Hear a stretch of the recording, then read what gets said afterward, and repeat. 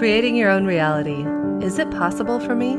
I am Jennifer K. Hill, the Consciousness Architect, and I am here to tell you that it's not only possible, it's closer than you might think.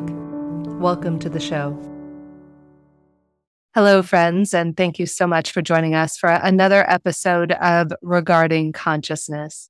It is my privilege and honor to get to travel the world and meet with interesting, brilliant thought leaders around the world from every age and every farthest reach that you can imagine. And actually, today's thought leader and brilliant young entrepreneur that we're speaking with today is Marianne Sanders.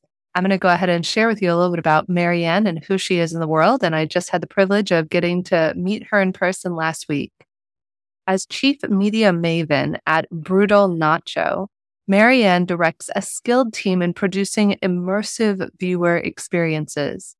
They are also a passionate student at the Davis Catalyst Center, pursuing a degree in video production and audio production, and is expected to graduate in May 2025, where they've trained extensively under industry experts. Motivated by innovation and challenges, they bring fresh ideas and unparalleled skills to aspects of their work. Thank you so much, Marianne, for being here with us. I'm glad to be here. Yeah, what a pleasure. So it's funny, of course, we met via your mom, who's a dear friend and who I love, who we've actually had your mom, Amanda, on the show before. And I was really inspired by your spirit when we met. And I thought, you know what? For this show, I'd love to have some of the voices of the future. I was so inspired by your creativity and everything that you've already accomplished in your life. I think it was either you or your mom was sharing you've already built one company, right? Yeah, Brutal Nacho is a company I've built from the ground up. It started April of this year, 23. And it started as, at the time, I wanted to be a software engineer, and I was trying to design and build my own software product at the time as a mix of school and personal project. And my dad invited some of his startup friends. They work on a business together. He brought the VP of marketing and the CEO over. I just got offhandedly mentioned that I did video production at my school here, because we are one of the best video / audio production schools. I know we're the best in the state. I actually have the award somewhere behind me, and we're probably some of the best in the country. And I was just offhandedly mentioned I do that sort of stuff, and the VP of marketing is, we need a person like that. And it just turned into this whole thing of, I'm not just going to do it under myself. It's great being independent contractor and all, but it's a lot cooler to have your own business. And after a little bit of experience, I got a couple more clients. I formed an LLC in not my home state, unfortunately, because I am still 17 and cannot own a business yet. So yeah, I had to get around that because young entrepreneurs, not a thing in Utah. Yeah. And it was really impressive because even at the school where we are like we're top 1% of one of the best education counties in Utah, still no one has truly started their own business out of the school. I think a couple months after me, my friend in the business class actually started his own LLC as well, but I was the first to do it. And I've also been helping make changes around here because these teachers, even though they do have industry experience, like different actually hearing from one of their students who has gone out, gotten clients and come back. Yeah. I admire your entrepreneur savvy for being 17 years old. That's pretty incredible. Were you always entrepreneurial even from when you were young? I'd say so. Yeah. With the whole software products thing I wanted to build, into my own company. And before I started doing all this media production, I was like, this is going to be my first business. And then that kind of got put on hold because I started getting more and more clients and making more and more connections and more money doing Brutal Nacho than my other product. And I was just like, I'm going to put that to the side since it's halfway through development.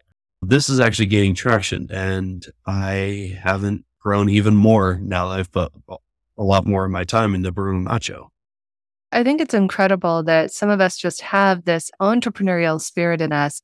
What do you think consciously has contributed? We were joking before we went on. Your mom, of course, and her business partner, Amy, who are dear friends of mine, have their own company called Authentic CEO. And so, was it something that was just innate for you since you were younger that you knew you had this entrepreneurial spirit and that you just were curious about how could you utilize your consciousness and your creativity to create something? I think it's always been in me, like as far back as I can remember. But before Authentic CEO, Amanda and my father, Scott, they both formed Stone Cobra, Mm, which at the time was a huge software development company. Growing up around that, seeing what mom and dad built instead of just working for someone else. Yes, you are someone's contractor, but it's different when you have your own office and have your own team. And it just seemed like this is what I want to do. I don't really want to go work for someone else necessarily. I want to start my own thing. I think that's just always been in me long before Authentic CEO because I just grew up around that. yeah, I think it's beautiful that whether or not sometimes we have it modeled for us. Like in my case, my parents thought I was off my rocker when I left my 6-year job to open my first company when I was in my 20s. And they're like, what are you doing leaving a job?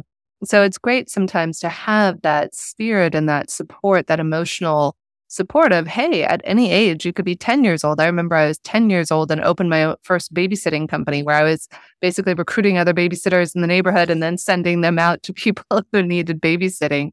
And I just think it's fun that we get to, no matter what age we are, whether we're 10 years old, 17, 27, or 47, that we have this capacity to really listen to that deeper calling. There was once a quote that I remember I used to share from, I think it was Howard Thurman. And the quote went something like this: don't ask yourself what the world needs. Ask yourself what makes you come alive and then go and do that. Because what this world needs is people who have come alive. And the moment that we walked into the airport where your mom and was picking me up and you were actually heading off on a flight, I just felt this very strong joie de vivre that you had, Marianne. And I admired that you were authentically owning who you are. You have this amazing bright pink hair. I didn't know whose hair I liked better, your mom's or your hair. I was like, oh my God, it's amazing. And your mom was sharing, she's, yes, this is Marianne, trans, 17 years old, and runs her own company. I was like, wow, I want to be you when I grow up. So what has that journey been like for you in stepping into your authentic power? You're an entrepreneur. You're also embracing your own sexuality and your own self-expression. How has that journey been for you at 17 years old? It has been, there was definitely a point, or there was definitely like a tipping point because before I moved out here to Utah, I moved out here July of 2021. So in the midst of the pandemic. Prior to that, I lived in California and I've lived in California all my life. I was born there and I think I was 9 and then we moved to the suburbs from the foothills. So I got to be closer to friends. I got to start doing activities like basketball. Something always felt off. I definitely enjoyed basketball. I enjoyed hanging out with my friends, but something, I don't know, it's that feeling you can't quite comprehend why you're feeling it, but you feel something needs to change. And I was very fortunate. I started feeling that around the time everyone in our family felt like something needed to change because at that time, dad just woke up one night. I think me and him or someone had said he just woke up one night I can't remember when he said, we need to get out of here. I was like, what do you mean? We just need to move somewhere else, just not here. I cannot explain why. And it was at that same time when I was like, I can't explain why, but I don't feel like myself. And the memories are a little bit fuzzy on how I came self-exploration, but I will say there was a tipping point when mom and dad had gone a couple hours away for dinner with a friend or something. And Walmart was walking distance from our house. So just walked down. I was getting some snacks and stuff and some other stuff on our grocery list at the time. To you, why? And I don't remember what compelled me to grab it because it wasn't like at the time I was questioning whether or not I was a woman. It was just questioning everything. So I bought some female clothes whatever was on the discount bin. That was my size. Went home and I just had this, I couldn't tell you how I got to there. Couldn't tell you what really drove me there. It was just these unexplainable feelings, which I later learned from mom. It's not necessarily an unexplainable feeling. It's more of this pulling force from the universe to show you where you're meant to go. And you got to really tune in to fully understand it. And at the time I was not fully tuned into it, but I will say, or at least nowadays, I am a lot more tuned into what this, I wouldn't say actually pulling force wouldn't be a word I would use. I would say more of a guide. You can choose to stay where you are or choose to listen and figure out where to go. So do you identify, you said you didn't grow up feeling like you might be a woman. Do you identify more as a woman now, or do you still identify as male? Like, how does that show up for you in your authentic expression of self? I feel like I identify as female, although I still a non-traditional female. It's hard to explain. I still love working on cars. I still love playing video games. Sweats and t-shirts are my go-to. It's just different. It feels, still to this day, it is very hard to explain the comfort I feel wearing something like I am right now, or even just being called Marianne. Yeah, and it's wonderful, this ability to self-express. I remember many years ago, I had a friend named Rachel, and Rachel was the first person I ever encountered. It was in my 20s who was trans, and she grew up as the lead football player, like the quarterback who married the prom queen and had 2 daughters. And she shared with me, I remember exactly where we were, the restaurant, where she shared with me the story of realizing that there was this part of her, much like you, Marianne, where she just felt like there was this expressive side of her. She loved wearing female clothes. She loved identifying as a woman, and yet it broke her wife at the time's heart and her daughter's hearts when she went through this transformation. And I really acknowledge, I can't imagine how it must have been for you to be at the age. How old were you when you went through this transformation? Was it in the last few years or? 14 or 15. Last couple of years. It was a couple months before we moved out here. So let's say coming up on 3 years now. Were you afraid at all of rejection as adults? Many of us, whether we're 17 years old or 70 years old, we always have this desire of belonging. Were you afraid of being rejected by your peers, or did you just feel like it was the authentic, truest expression of your soul and you didn't care what people think? I'm going to go with option C on that one. Okay. I knew we were moving out. I'd get a fresh start because I didn't know anyone where we were moving, because we do have relatives in Utah, but I think the closest one's an hour away. So I knew I was getting a totally fresh start. I don't know. At the time, I was just so busy with helping move and still going to basketball practice, and at the time doing school. I was just suck it up, deal with it later. We're leaving, just say our goodbyes. So it wasn't that I was necessarily scared of rejection. It was just, I knew it was going to take time for people to adjust. They wouldn't have time to adjust while I was still here. So I just chose the option of just ignoring it until I had a chance to deal with it later. Because even personally, I was just super busy. It was very long days, getting the house packed up, moving stuff, and doing school and doing basketball all at the same time. And so what advice would you give to any young people or any age people that are out there that might be struggling with their identity and their version of who they are and what that means to them in the world, whether it's they, them, she, her, he, him? Everybody at some point or another probably goes through their own struggles of self-identifying. Is there any advice that you would offer to anybody maybe going through the same inquiry or process? Yeah, I would say don't do what I did. Don't just ignore it for a while. Really either try to explore it or work with someone you trust to understand yourself. Because I will say or not necessarily after we moved in, but after we moved out of the old house, working through myself was very interesting because there was a ginormous series of events that happened between moving out of my old house into my new house, working with it through some of my best friends and mom as well helped a lot, because going into the next school year, I totally felt confident, totally felt like myself. Because at that time I'd been doing online schooling for a couple of years because I just couldn't stand being in person, and it built me back up to the confidence going in person before I realized I wasn't hating in person because I didn't have confidence in myself. I just don't like in person because I can't sit down at a desk for 6 hours focusing on just one subject at a time. It was not me. Completely unrelated reason for not going to in-person school.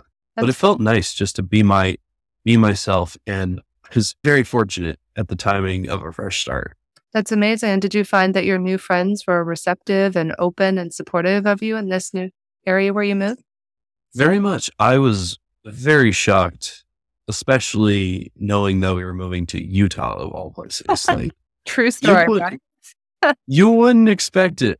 They were actually really accepting, and my dad believes it's like it's a mix of people actually being accepting, and there's a belief here that's shared by not just the dominant religious group, but seemingly everyone, that you got to be nice, polite, no matter in public, and then you can take your complaints home.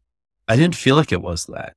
It definitely didn't feel like. We do live in a more populated area, and we are pretty close to one of the pride centers of Utah. Kids, especially in my generation, don't see it as it is very hard, I guess, different thing.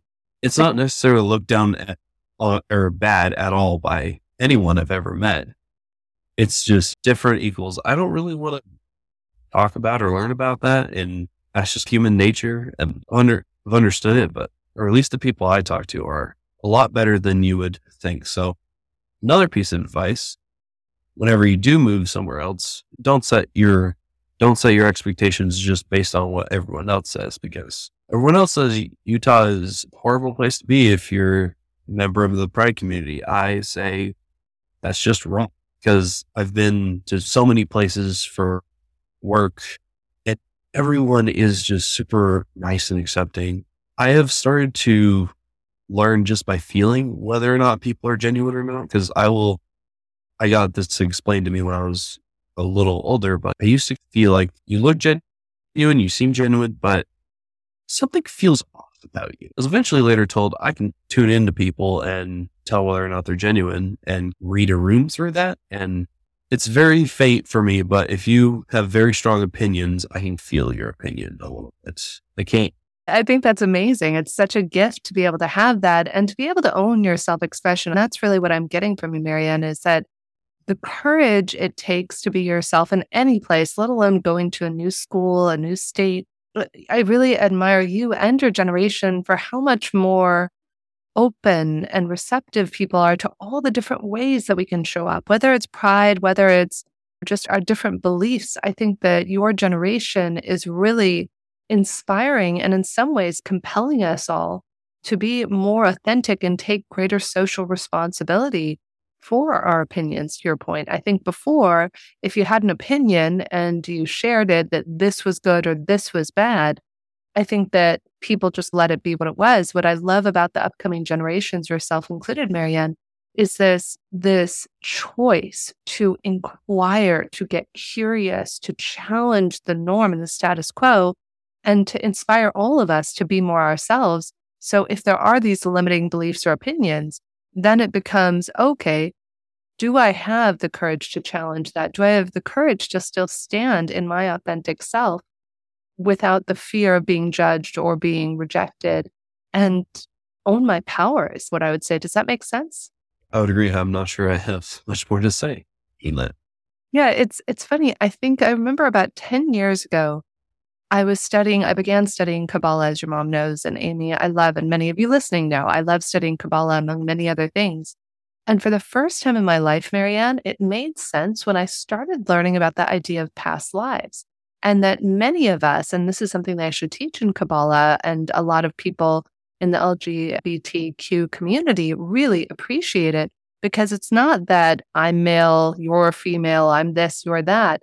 It's that many of us, if you believe in reincarnation, we've been boys, we've been girls, we've been this, we've been that, we've been brothers, sisters, mothers, fathers.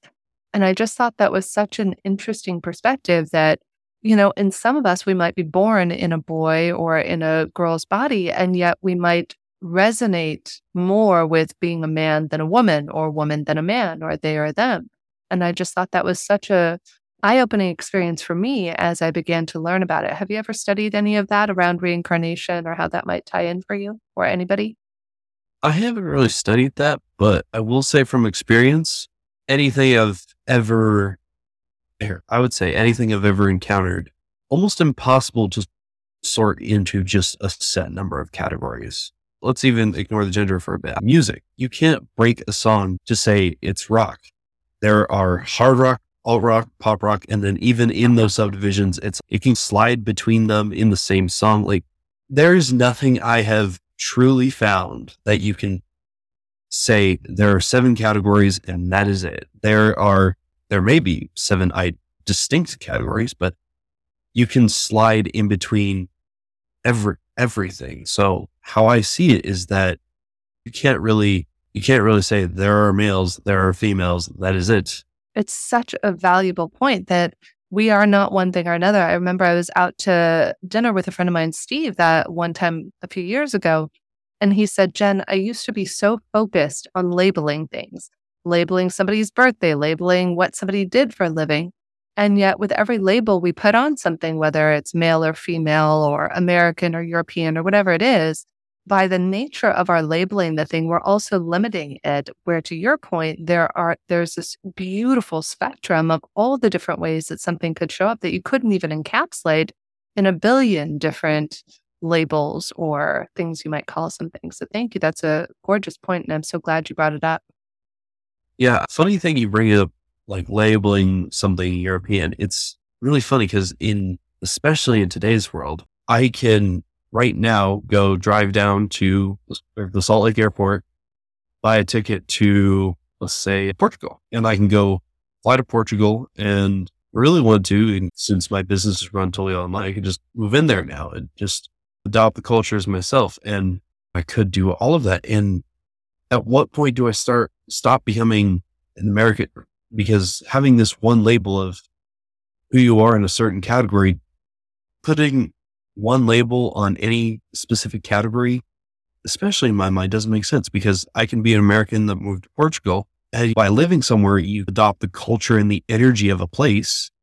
Even just being there for a day, you can adopt, especially the energy. It just doesn't make sense to call me either an American, or if I've lived there long enough or adopt the culture enough, or Portuguese, because it implies that I'm either one thing or another. When in reality, I just melt all this stuff together. Like even right now, I very much enjoy Japanese and Mexican food, and I live in Utah, which has some great Mexican food. From living in California, got my love for Japanese food, but it doesn't make me necessarily that. It is just a blend of. Sure, I've lived in America all my life, but saying American has this connotation, positive or negative, something. And then you learn things about me that don't necessarily line up with American, and it starts to not make sense. And it only really makes sense when you understand that everything just ebbs and flows with each other. There is no. Beautiful. Yeah, I think to your point, it's that we try to put things in a box to better understand it.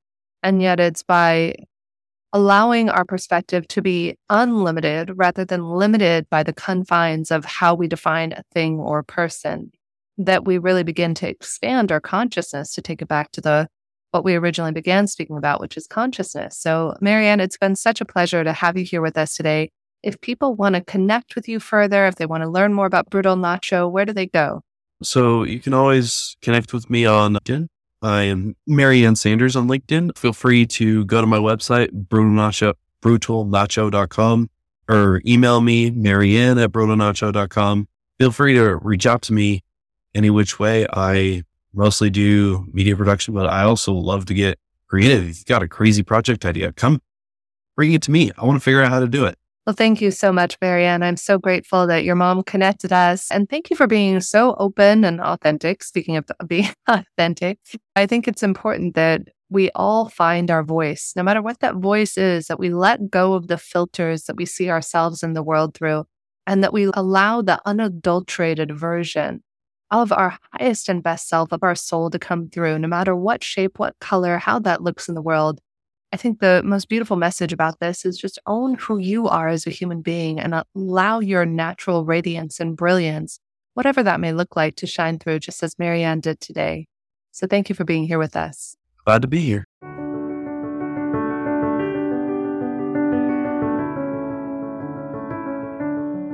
Thank you so much for joining us today for another episode of Regarding Consciousness with Jennifer K. Hill. We would love it if you would take a moment and write a review for us or rate us on Apple Music, Spotify, Amazon, or whatever your favorite podcast platform is. And if you'd like to stay in touch and find out about upcoming events with some of the amazing guests we've had on the show, like Deepak Chopra and other world thought leaders, feel free to join my email list at metabizics, metabizics.com. Again, that's metabizics.com. And you can go ahead and join our email list there. Thanks so much, and we look forward to having you join us next week.